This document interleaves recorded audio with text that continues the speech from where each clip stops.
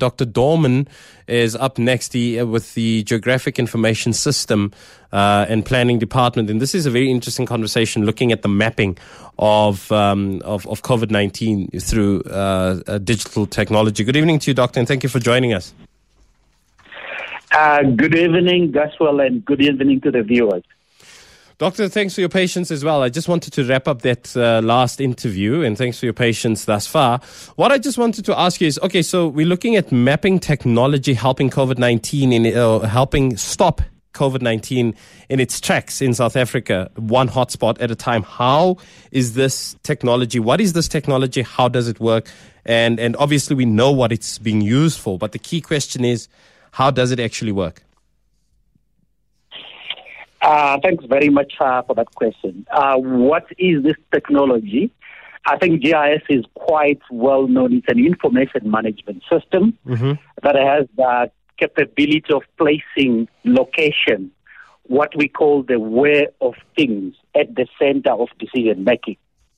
Now, one could look at GIS as comprising a couple of pieces, and I think I would probably just put the pieces as follows.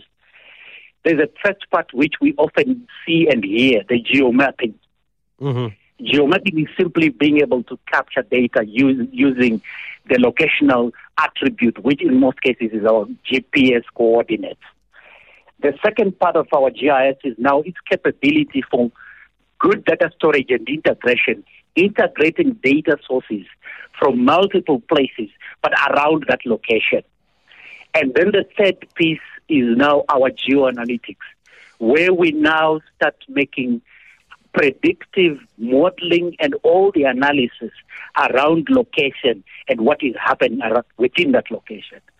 That package now helps us, particularly when we come to the public health space, COVID especially, where now, when we look at hotspots as an example, it's about using the various pieces of information and that integrated platform and predicting in a locational best way and helping foot soldiers that are going out daily in terms of where should they be going, what kind of strategies should they be going with as they see the spread changing in a certain pattern or in a certain way.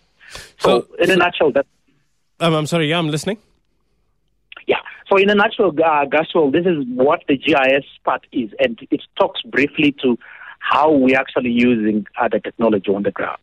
So what I find interesting, I mean, in my head, and Doctor, you'll tell me if it's because I've watched too many movies, what I'm imagining in my head is sort of this map that shows a red spot, and that's where that red spot is going to expand to. Is that in essence, in my mind, the type of information that then indicates that you need to be focusing your attention, your preventative measures and everything else, people who would need treatment and so on and so forth, saying, for example, in that portion of Sandton, and that it would spread 2 blocks from there within a day, and then 3 blocks further by day 2. Is that the type of technology that we're looking at to be able to inform those particular preventative measures? Correct. It is about focus, a keyword that we actually raised there. And it's about planning forward as well as reviewing backwards what has actually happened. And I think what we are seeing is GIS being placed, one, in a real-time context, and secondly, in an online context. Now, when you have such kind of capability available to decision makers, not at a very high level, but at a very low level, someone who's guiding a team of 10 field workers or our healthcare workers that are doing screening, when that information is right before them, and it's only yesterday or this morning's information, it changes the way they make decisions in a very rapid way compared to, say, getting updates a couple of days down the line. So what I just wanted to find out from you, and this is, I guess, the first concern that would, I mean, it sounds like wonderful technology that obviously provides the necessary information for government to act, which in itself is not problematic. But I think that there would be a lot of people who then in turn would also be concerned, because ultimately right now we need government to be able to access and to be able to map and to be able to track through, say, cellular technology, through digital technology, and understand what is happening in which particular region so that it can respond appropriately. But one of the key concerns that has cropped up in a couple of conversations that I've been privy to, whether it be here or in other places, is the fact that we should also be careful, because these types of technology can in turn be used against us in future, scuppering our privacy, being able to locate and search for people. How do we guarantee against those particular abuses? You're quite right. I think every technology sometimes can have its pros and its cons.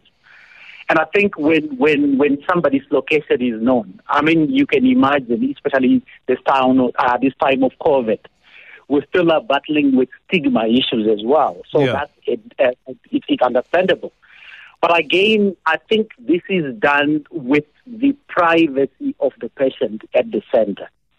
So it is treated in a way whereby, number one, that's why you often find that some of the maps that are plotted out there, they do not necessarily show the point where the actual case is happening. We deliberately can scatter points with exactly security in mind. So the visuals can go out in a very abstracted way. A good example, instead of talking of someone's residence, we can abstract that to a block, or we can even take it up even to a ward or to an enumerator area. Then the stats will come out in a way where, of course, we show the abstracted view of where the challenge is. But in terms of the actual clinicians on the ground, obviously they would want to know the details for them to be. That's what I'm concerned with, because ultimately, who does the actual detailed information go to? Because it's great on the news bulletin or on our website, you see that it's the generalized area, but someone somewhere knows that it's this specific address. The question, I guess, that worries people, or would be of some concern at least, we need to understand and know this, is who has access to the actual street address, if not GPS coordinates? It is basically the people who are making decisions around the actual implementation, yes. And in this case, you can picture a scenario where a team is being dispatched out to actually go and trace contacts, as an example. Yeah. There's already information that has been collected around contacts. That would guide them in terms of the way they go out. But I hear you. The security of individuals is very fundamental.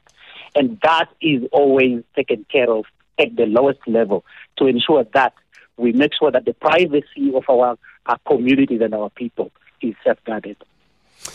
Ultimately, is there an app that I need to download, or is this something that can be simply initiated just through me having a cell phone connection, without me having to have a particular type of phone or whatever the case is? How is this technology accessible? Very quickly, in under a minute, please, Doc. All right.